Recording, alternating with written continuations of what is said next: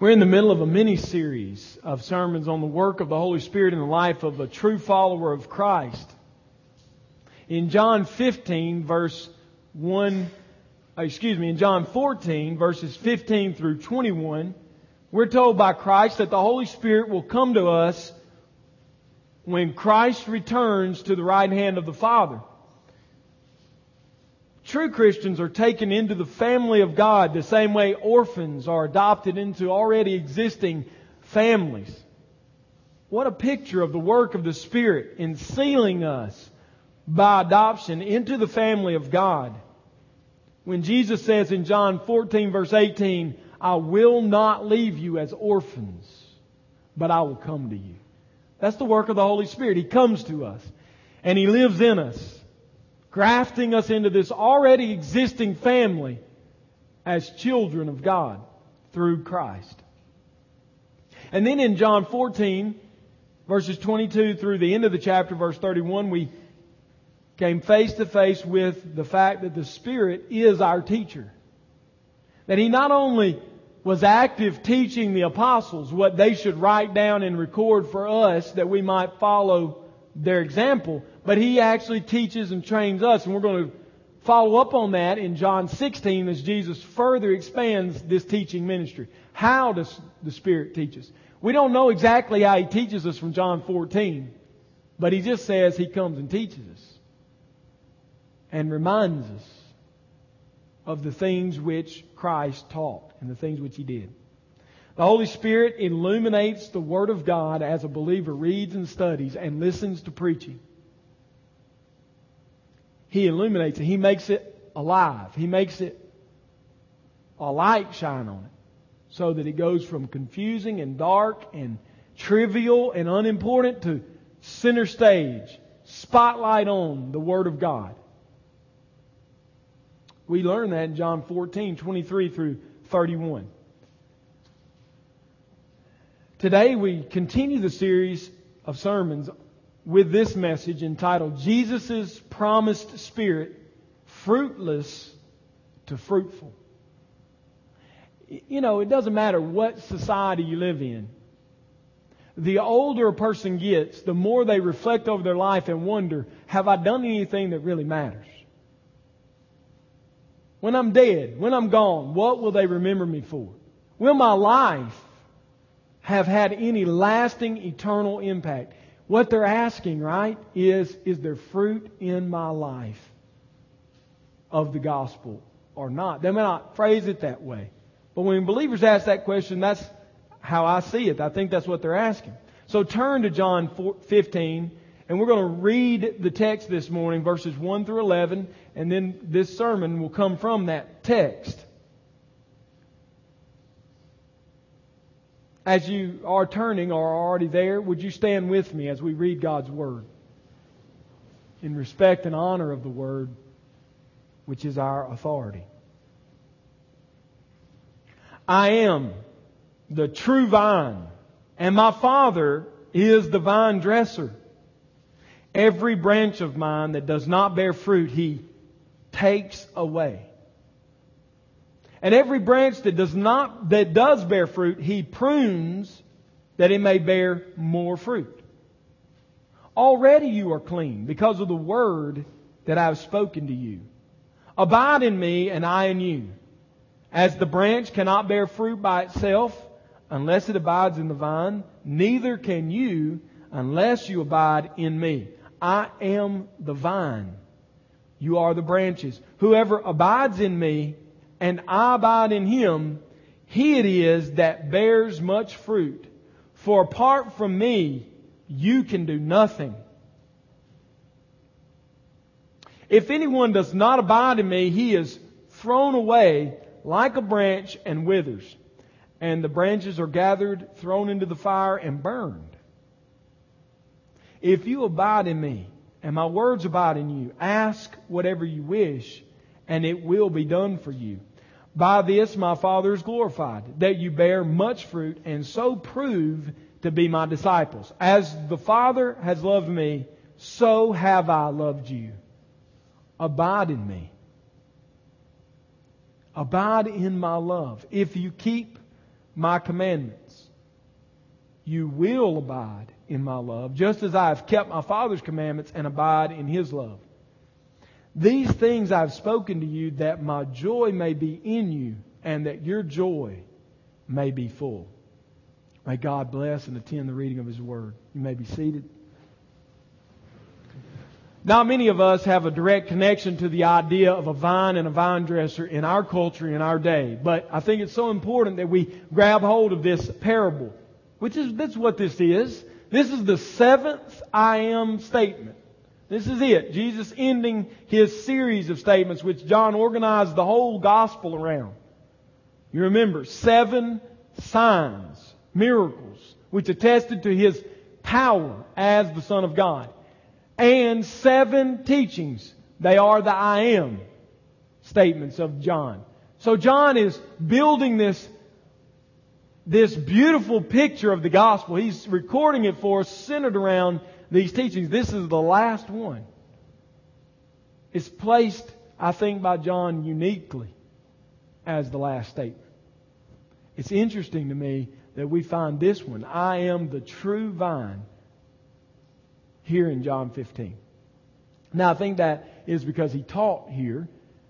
We see in John 14, if you look just up above verse 1 in your Bible, remember the original had no divisions. So it would have said, come, let us go from here, then I am the true vine. We don't really know where this takes place. I mean, I don't know if they're still in the upper room. I don't know if they're walking through the valley and headed into Gethsemane.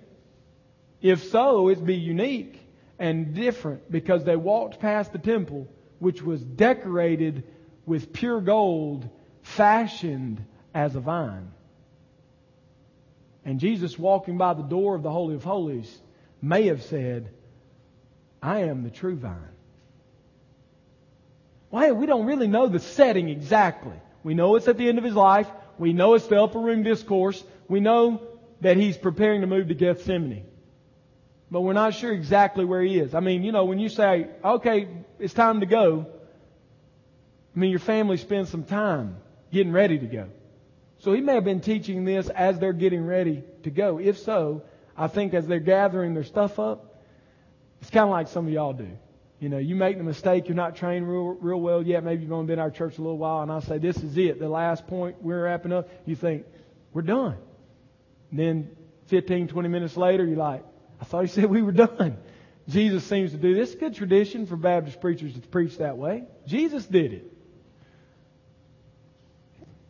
I don't know exactly where He was. I do know this is significant, this teaching. I am the true vine. And He places it here in John 15 in the upper room discourse. The imagery of this passage is both familiar and unique for the disciples. Familiar in the sense that as they looked across their landscape, unlike our landscape where you don't see vines, they saw vines everywhere. They all had vines. That is, unless you just plan to drink water all the time. None of us like to do that. This is how they made their juice. This is how they made their wine for their celebrations. They grew their vines. They dressed their vines. Very familiar in that way, but unique. Unique. It stands out. It contrasts a little, and we're going to see that this morning. Let's look at this passage real closely. If you are new with us, we have some visitors. First time, and we're glad you're here. You're going to think, man, this is very simple what He's doing. I could have done that. And you're right. What you're going to notice about my outline is it's the Bible. This is the text. We're just going to put it in an outline form, okay? So just write it down. It's going to come up on the screen, hopefully, if I don't throw Chris off in the middle. Chris, I apologize in advance if you get lost. Listen, the first point, right there in the first verse is, Jesus is the true vine which bears fruit to the glory of God. That's in verses 1 through 3. Jesus is the true vine which bears fruit to the glory of God. Jesus is the true vine. That's the first statement we see. I am the true vine. In contrast, I guess, right? Doesn't it? We quote the second occurrence in this text where He says, I am the vine. That's what we quote. But isn't it interesting? In the first quotation, he says, I am the true vine. There must be a vine which is an imitation, or that is incomplete. Or, we might say, that is a shadow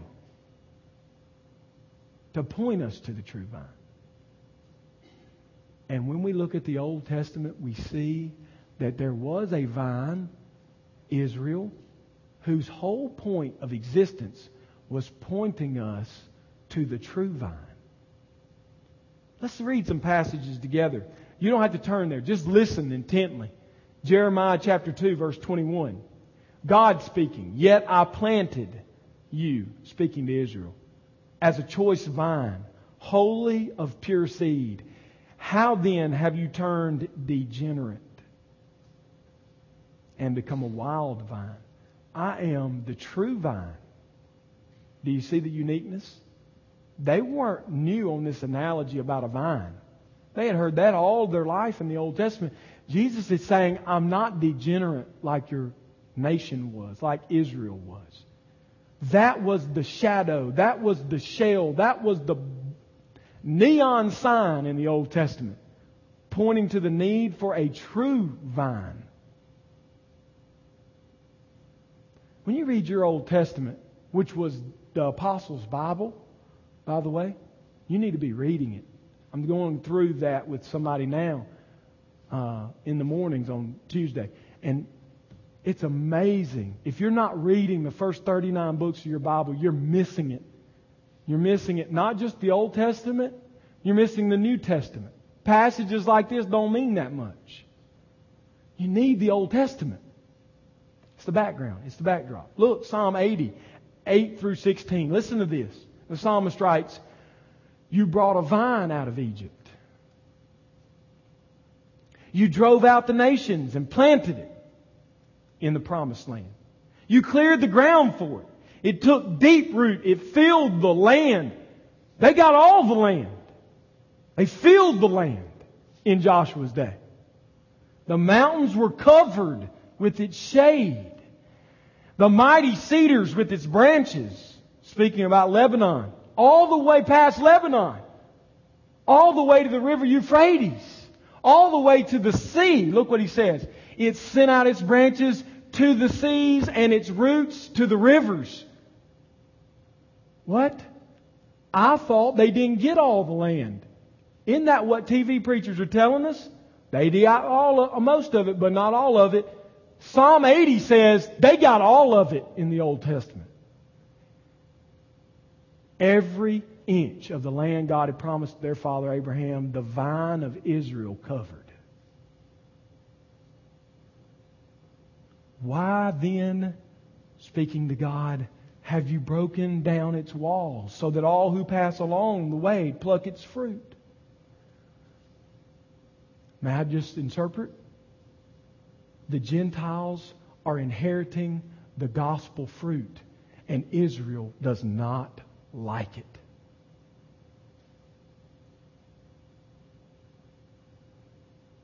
Israel would not go. They became an inward people, and they would not be gospel-oriented and preach to the nations. So God did a unique thing in their time. He conquered the nation with the Gentiles so that they would come. Sometimes if you won't leave your house, God will bring your neighbor to your house so you'll share the gospel. Sometimes if you sit in your job as a deadhead and won't share the gospel at that job, God takes that job and puts you in a job where you have to share the gospel. That's what He did with Israel. They're picking our fruit. They're inheriting our blessing. The boar ravages it, and all that move in the field feed on it. Turn again, O God of hosts. Look down from heaven and see. Have regard for this vine, the stock that your right hand planted, and for the son whom you made strong for yourself. What? David went from talking about Israel to talking about Jesus Christ in Psalm 80. You took a vine, you planted it in the promised land. We wouldn't go and reach the nations with the gospel you were telling us to preach, and you brought them to us and conquered and trampled down our land, and now you have made your son strong, not the nation. have regard for this vine, the stock that your right hand planted, and for the son whom you made strong for yourself. They have burned it with fire. They have cut it down. May they perish at the rebuke of your face. Isaiah 5, 1 through 7. Let me sing for my beloved in my love song concerning His vineyard. Isaiah says, my beloved had a vineyard on a very fertile hill. Speaking of Israel. He dug it and cleared it of stones and planted it with choice vines. He built a watchtower in the midst of it. He hewed out a wine vat in it, and he looked for it to yield grapes, but it yielded wild grapes. It was degenerate, Isaiah says. It was a shadow. It was hollow. It was incomplete. The point of the Old Testament is not to hold Israel up to us, to say, boy, they were great. It's to hold Israel up to say, they didn't get it done. They didn't fulfill the promises. God must have a further plan. I am the true vine. I'm not like the degenerate vine which God took out of Egypt. I'm the true vine, which your fathers hoped for, and Abraham rejoiced when he saw me. I'm that vine. Dwell in me.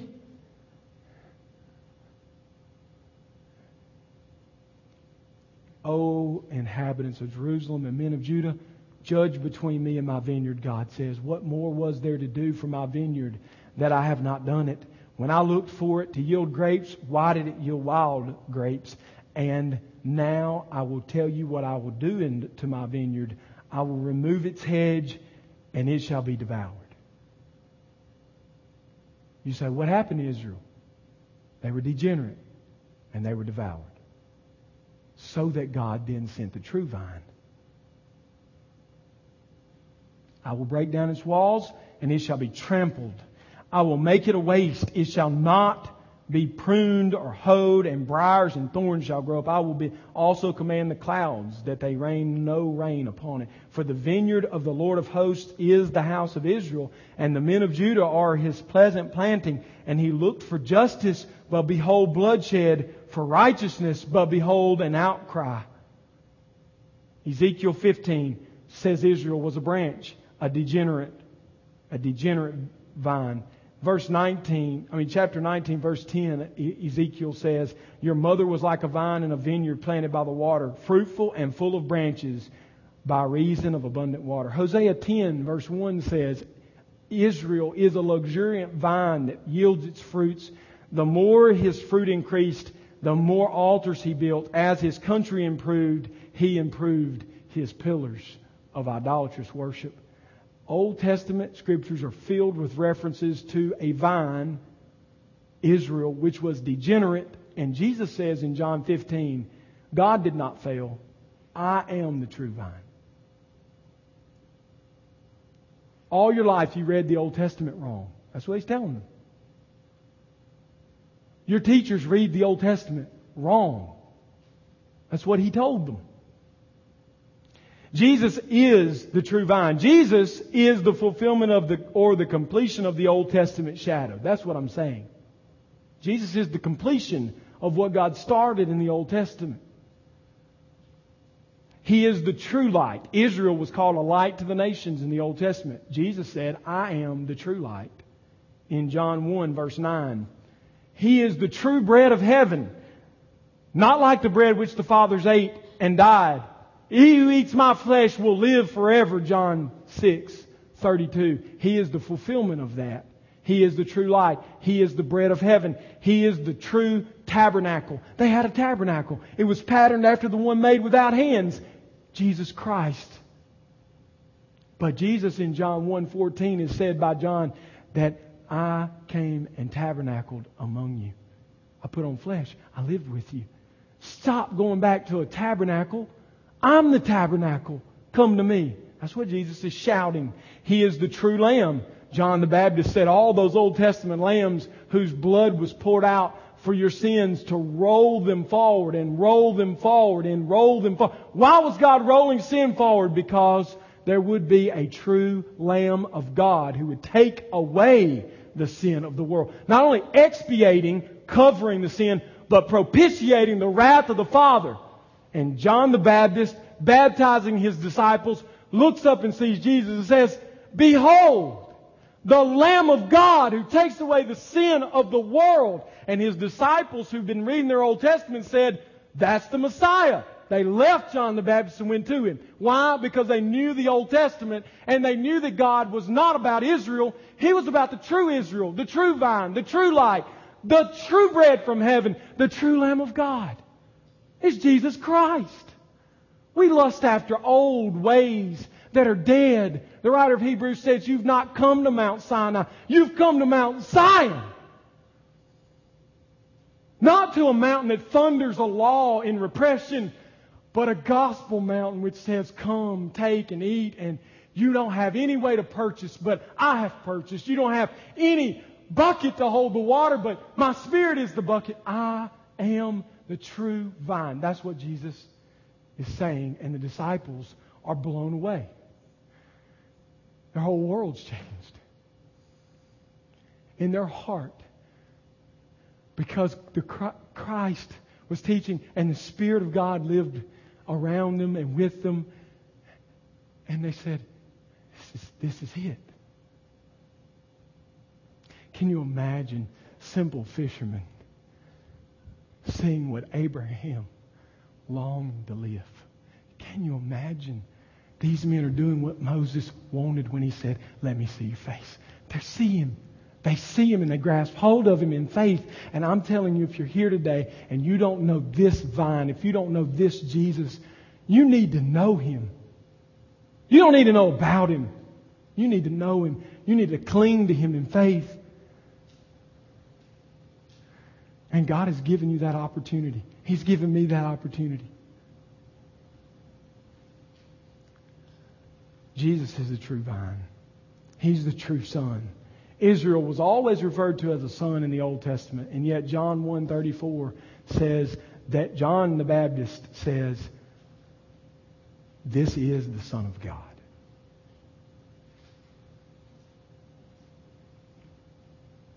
It's another example. This passage is another example of why I say we often misread the Old Testament. We look at it like just a history. It is a history. Those things really happen. We look at it like a moral storybook, teaching our children, be brave, be strong, be courageous, make good choices, fight the battles. All that may be true and is true. But it's so shallow. What we should be saying is, David did not defeat Goliath. God defeated Goliath. David simply pointed you to Jesus Christ. Moses, his stammering and stuttering tongue isn't what the book of Exodus is all about. That's about Jesus Christ. God, Jesus is the true vine. God the Father is the vine dresser. He's the one who dresses or cleans or prunes the vines. Look at what it says. Verse 1, part B. My Father is the vine dresser. I'm not a vine dresser. I've never done vine dressing. Okay, so what I'm about to tell you, I know because I've read about it, not done it. Some of you may have done it. Okay? But what God does, and it's in verse 2, is He lifts up and He cleans branches so that they will bear more fruit. You're a branch. I'm a branch. Our church is a branch. Jesus is the vine. He's the core. He's the one who provides life. Through His Spirit, you're connected into that root, into that trunk. And you're bearing fruit. But the vine dresser has a very important job. Because when the vine gets on the ground, it's not like other vegetables which can grow along the ground, or melons. It must be lifted up. If it's on the ground, it will not have grapes on it. If it's dirty, it will not bear fruit. Right. It may bear some fruit, but what fruit it does bear will get fungus and rot laying on the ground. So the vine dresser spends his days walking among the branches, tenderly picking them out of the mud, cleaning them, and posting them up on strings, up on contraptions, arbors, we call them.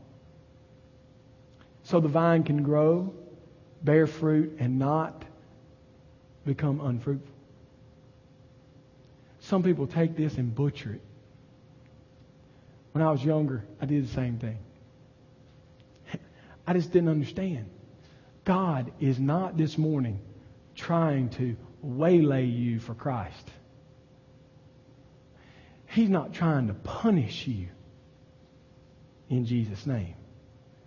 He's walking among the vines and He sees you in the mud. He doesn't get angry. He doesn't run over and stomp on it. He doesn't run over and cut it off and throw it away. Give up on you. You're being faithless. You deserve to be given up on. I deserve to be given up on. But the vine dresser's job, his responsibility, what he's taken on himself is to come and tenderly, gently lift you up. Pull you up close to himself. And clean you off. With his own sweat pouring over those branches. He cleans. He loves. He cares. He hangs them in a place of forgiveness, in a place of, it's okay. You followed your nature. You grew along the vine. It's just, the vine's just being a vine. He didn't say, stop being a vine. He says, I pick you up. I clean you off. Look what he says. Keep following the text. This ought to change how you view your Father in heaven. He's not up there, the big bad boogeyman looking to crush every dream you've ever had and hates you. He loves you. Look what he says. Every branch of mine that does not bear fruit, He takes away. Cuts off, your translation may say. That's a bad translation. It's a possible translation. But based on the text, it doesn't make sense. If a vine dresser cut all the vines off, the branches that drug on the ground, he wouldn't have a vineyard. They all naturally want to run on the ground. That's what a vine does. What is it? You get down in your lexicon down to the fourth possible meaning. It's the one that matters. It's this meaning. He picks it up. Takes away. The ESV calls it takes away. What does that mean? Not take away from the branch. Take the branch out of the vine. Take away. Takes away from the dirt of sin. Picks it up. We have here a picture of God's forgiving our sins. Taking us out of the daily muck and mire of our failed life and existence. Saying, in my vine, I will have branches and they will bear fruit. It's my responsibility that they bear fruit. Do you see the love and the compassion and the mercy and the grace and the patience and the long suffering? And when we are faithless, He is faithful, Timothy. Just keep staying, trusting. He won't turn His back on Himself. You're in sin and you know you're a believer. But you're in sin this morning. You're saying, God's out for me. I know He is. No. He's walking among the vines.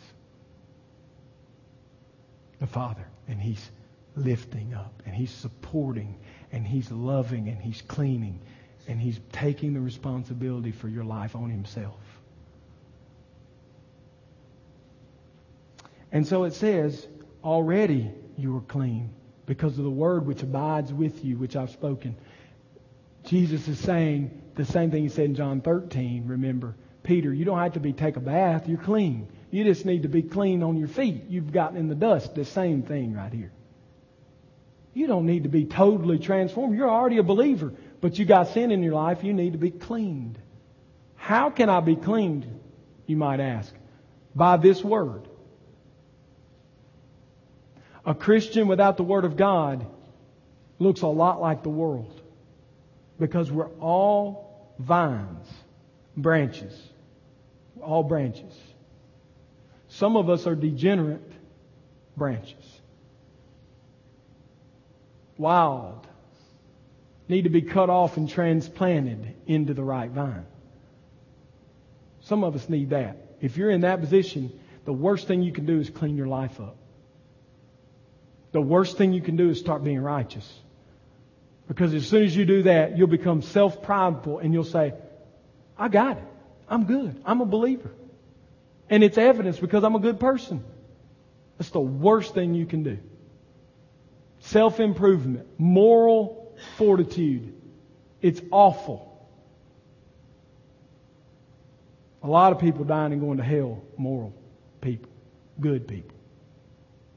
No, if you're a sinner here this morning and you don't know Christ and your life's full of stuff that looks like sin, you don't need to clean your act up.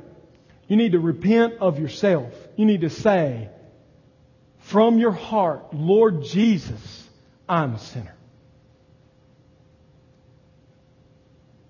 And anything I do for myself is unacceptable to you.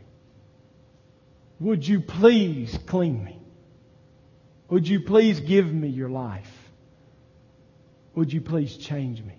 You need Him. You don't need more of yourself. Moral improvement is not the point here. Being cut off completely from the church of God is not the point here. The point is that our Father lovingly and gently grooms and prunes and cleans as any good vine dresser does with love and makes our lives look like Christ.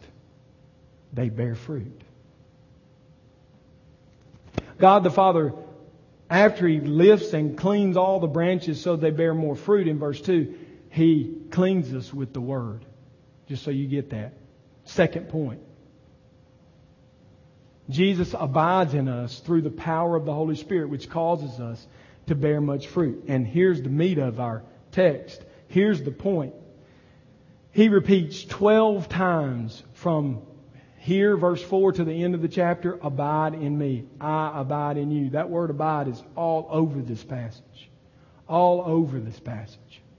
12 times. It's not used in the Gospel of John in any other way. In any other context. What does He mean when He says abide? Stay, live in me. And then through the Spirit you'll bear much fruit. Well, we must remain in Christ. And then He will remain in us. You can read this, verse 4. Abide in me and I in you, as the branch cannot bear fruit by itself unless it abides in the vine. Neither can you unless you abide in me. Whoever, verse 5, abides in me and I in him. You can take that as a command. You can take that as a given. It's really conditional. Don't be bothered by that. Don't remove the conditionality. That's the way we test our faith and know if we're in Christ. He's saying, if you don't abide in me, I'm not in you. You get 20 years down the road and jettison the faith and walk away from the church and become just another person on the street who's kind of good and not as bad as the next guy. That means you weren't ever in Christ. You're not going through a rough patch. You don't need to clean your life up. You need to repent and believe in Jesus Christ for the very first time from your heart and be grafted into the true vine, which is Jesus Christ. That's what you need. This is a conditional statement. If you don't abide in me, I'm not in you. That's what He's saying. But if you do abide, then I am abiding in you. It's again a way for us to test ourselves. Wrestle with our faith. In our evangelical world here in this side of the pond, in this last generation especially, we've become drunk on the wine of once saved, always saved. Don't shut me off. Keep listening. It's very careful here. Okay? We're drunk on the wine of once saved, always saved. And we explain it like this. Well, once you believe in Jesus, you can do whatever you want to do. You can live however you want to live. And He's got to save you. Because once you're saved, you're always saved. You ever heard anybody talk like that? I've actually heard people say, you could confess Christ, repent of your sins, and then be a practical atheist the rest of your life. And when you die, you go to heaven. We're drunk on a wine called easy believism that will damn millions to hell on this side of the pond. I'm telling you, more than me. Jesus Christ is saying, if you don't continue in me, I am not in you. We hold here a belief in what is known as the perseverance of the saints. What does that mean, Carlton? Good question. I'm glad you asked. What it means is those who have been regenerated by the Spirit of God are in Christ. Regenerated, brought to life. You were dead in your trespasses and sins. You've been brought to life by the Spirit of God. And the first thing you did when you came to life was repent of your sins and believe in Jesus Christ. You confessed with your mouth. You believed in your heart. That's what he says in Romans 10. And that means because of the life which is now in you, you are in Christ, seated with Christ in heavenly places. No one can take you out of the hand of the Father. No one can separate you from God at that point. Not even yourself. But that means you will now live obediently in the way of Jesus Christ.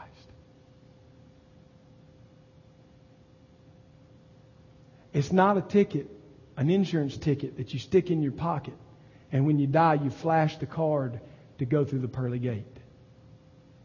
That ain't how it works in the Bible. When you really are made alive, Christ becomes your life. And now as He loved the Father, our text tells us we love the Father. As He obeyed the Father, we obey the Father. Not so we will be saved, but because we are saved. So if there's no obedience in your life, if you look at your life and say, that looks nothing like Jesus Christ in any way, there's no spiritual fruit coming from me, Carlton. If you abide in me, then I will abide in you. We've done one of two things. We've made grace real easy in our day, and we've made the law non-existent.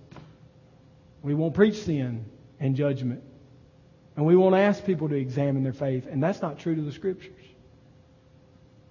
We've either done that a lot or we've become legalists. Use the law to save yourself. That's no good either. What do we need? The gospel. We need the gospel. Jesus Christ is our righteousness. And when I'm in Him, I obey Him lovingly. That's what we want. That's what we see in the Scripture. Jesus says we will bear fruit as we continue in Christ because of the Spirit. Look at verse 5. I am the vine. You are the branches. Whoever abides in me and I in him, he it is that bears much fruit. Do you see the definite statement? He it is that bears much fruit. If you're not bearing fruit, something's amiss. Now, what is the fruit? Y'all are asking wonderful questions this morning. I'm so glad. Because Galatians 5:22 and 23 tell us what the fruit is. The fruit of the Spirit. You say, how did you know the Spirit was involved in? Jesus didn't say anything about the Spirit. Because Paul said, this fruit that's going to come out of your branch, which is connected to the vine, is love, joy, peace, patience, kindness, long-suffering. Against such, there is no judgment. That's the fruit. Wait a minute. Oh, hold on, Carlton. I've heard this preached, and the preacher said, you need to share your faith more. Well, we do. We do. But that's not what he's talking about here. I've heard guys say, well, you got to give more money to the church. That's the fruit. No. That's important. You need to give money to Christ that His kingdom might be built on the earth. But that's not what he's talking about here. I need to be kind and gentle. Yes, that is one of the fruits. But let me just give you a good idea. When Paul says, it's interesting, when he wrote that sentence, all of those things will be increasing in your life if the Spirit is present in your life. You won't just be more loving or more giving or more gentle or more patient, improving in one area but not in the others. All of those things will be improving. All of those things will be present. If they're not present in my life, then wrestle with your salvation. Know whether you be in the faith. That's what the Apostle Paul would say. That's what Jesus would say. That's what the gospel teaches us. Self-examination. Don't think about your neighbor. Don't think about the person in your family. Think about you. I need to think about me. Is my life known for love, joy, peace, patience, kindness, goodness, faithfulness, gentleness, self-control? If not, all those things growing and maturing in my life, there's questions still. There's something amiss. It very well may be sin that just has gone unconfessed. It very well may be bad choices that I'm making on a daily basis. I don't know what it is. It could be you don't know Christ. And so He's not in you. Therefore His Spirit isn't in you. Therefore you can't grow in all these areas. Because when I read that list, you said, well, who can do that? That's the whole point. You are so smart. I can't pull anything over on you people. When I read that list, you automatically said, okay, yeah.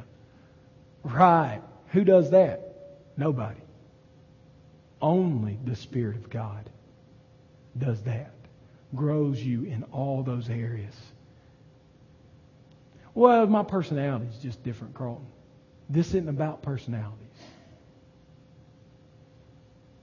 It's not about personality. It's about the Spirit. Jesus said, a grapevine doesn't produce briars and thistles. Neither does a thorn bush produce grapes. Because what you are is what you produce. Let me give it to you this way. I just started talking about fruit and you start thinking, I got to do better. No. That's like me saying, I'd like grapes. In their day, I'd like grapes. Okay, well, what's the first step then? You got to have a vine. In their day, there's no Walmart. Jump up off the couch and run to Walmart and buy some grapes that somebody else grew and picked and cleaned, and they taste so sweet and they're so good. No. If you want fruit in your life, you got to have a vine. You got to have Christ. The answer is not get up from this message and say, oh, I got to go try harder. No. If these things aren't in your life, you need a vine. You need Christ. And His Spirit will then reside in you and will be the cause, the flow of fruit. Because vines bear much fruit. He it is who will bear much fruit. That's a definite statement. You say, well, I just ain't one of those kind of people. Well, then you're saying I'm not a Christian. Or either God's a liar. You think about it. Get back with me. You say, my life doesn't look like that. Either God's lying or you're not in Christ.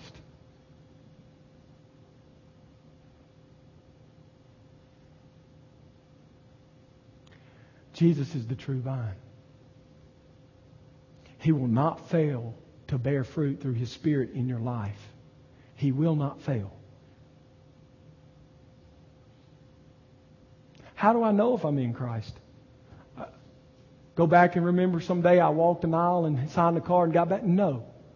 Look for these fruits. If they don't exist, you're on the right trail. We must understand what true fruit of the Spirit is and judge whether we are in Christ. Now, so you don't get off the hook on evangelism. You show me a person, a branch, in the vine, bearing this kind of fruit, and I'll show you a soul winner.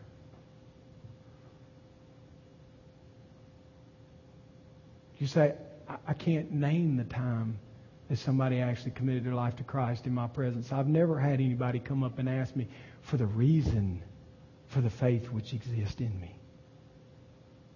Maybe they hadn't seen any fruit that makes them wonder why you're that way or what you believe. You show me somebody in the vine, the true vine, bearing this kind of fruit, and I promise you they are a soul winner. Because it's attractive to those who God is after with His gospel.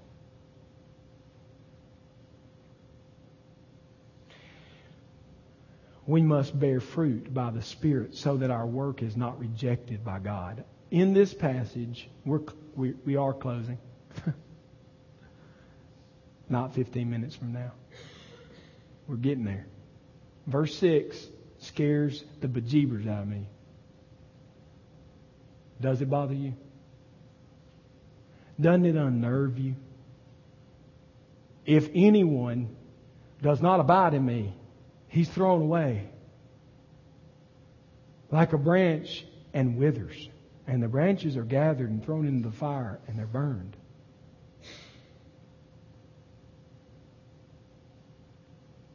Some people take this verse, one group, one school takes this verse and says, we told you, Calvinists, people aren't saved until they're dead. They have to not just persevere, but they have to continually be forgiven of their sin. If they die in the midst of sin, they're thrown away. That'd be our Arminian brothers. That's what they say about this text. You can't be certain of your salvation. I don't think that matches up with the Bible. Because in Philippians 1 verse 6, it says, He who began a good work in you will be faithful to complete that work until the day of salvation.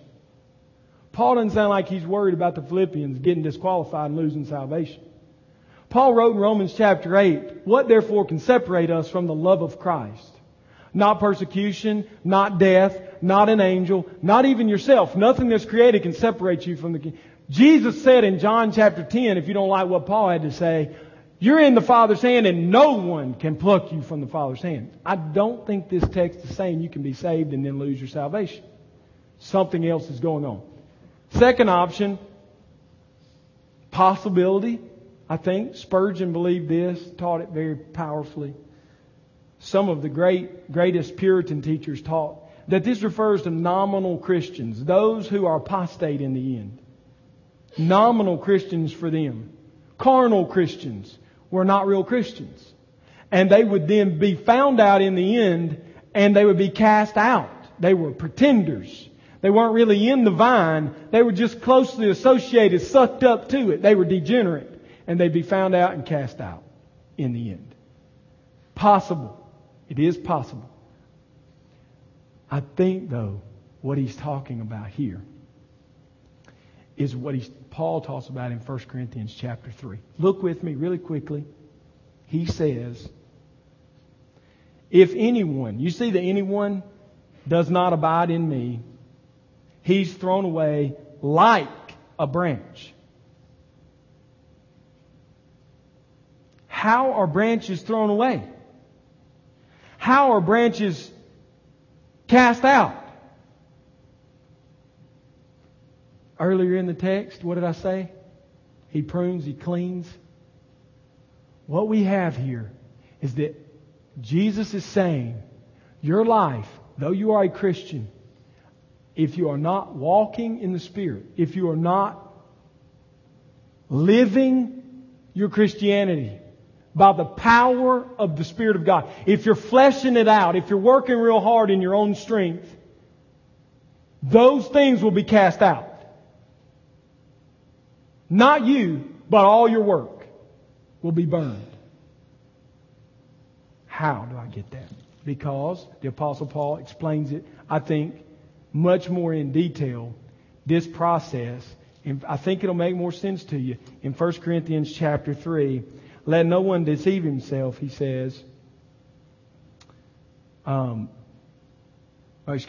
up the text, verse 12, 1 Corinthians 3, verse 12. Just jot it down and look it up later. Now, if anyone builds on the foundation with gold, silver, precious stones, wood, hay, straw, each one's work will become manifest, for the day will disclose it, because it will be revealed by fire. And the fire will test what sort of work each one has done. Remember at the beginning of the sermon, now it's coming full circle, I said, some of you are asking the question, what is my life counted for? Do I have anything that is counted for eternity? There will be a day when you will know. And sadly, many Christians will live their entire lives and very little will survive the fire. They're saved. They're saved. They're in. They just don't have a lot to show for the life they've lived this side of eternity. Why? Because they're not in the Spirit when they're working. Now, this is where I close for our church, because it's so important. We are a church that I'm afraid, for many of us, we will have most of our lives consumed with this fire. Most of us will not go to hell. We are truly in the vine. But we are gutting it out for Jesus. We're working real hard for the name of Christ. We're trying to whip up the work, churn it out, look good to our buddies, our friends, the other churches. And we're going to stand before Him bare, because everything in this life is gone. Paul says, you're going to survive the fire. You Corinthians are going to survive. He'd say, you Grace Fellowship members, you're going to survive. You just aren't going to have anything left from this life. I can't help but think that that's some of the tears that Christ will have to dry. You say, well, will it matter? I'm in heaven. In that moment, it will matter. As you stand before the Savior and say, there's nothing. I lived 80 years and there's nothing.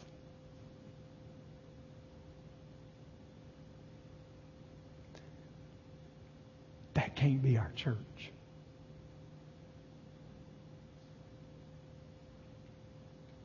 And I'm not telling us to get busy doing a bunch of stuff in our name. I'm saying we certainly need to be seeking the Spirit of God to work in our midst. And fruit would be coming from this branch. And people would be being saved. And lives are transformed. And whole nations are turned upside down. Don't you want that? I hope that's what you want. I've had to confess this week that I, over the last 6 years, have done a lot of things for myself. Good things.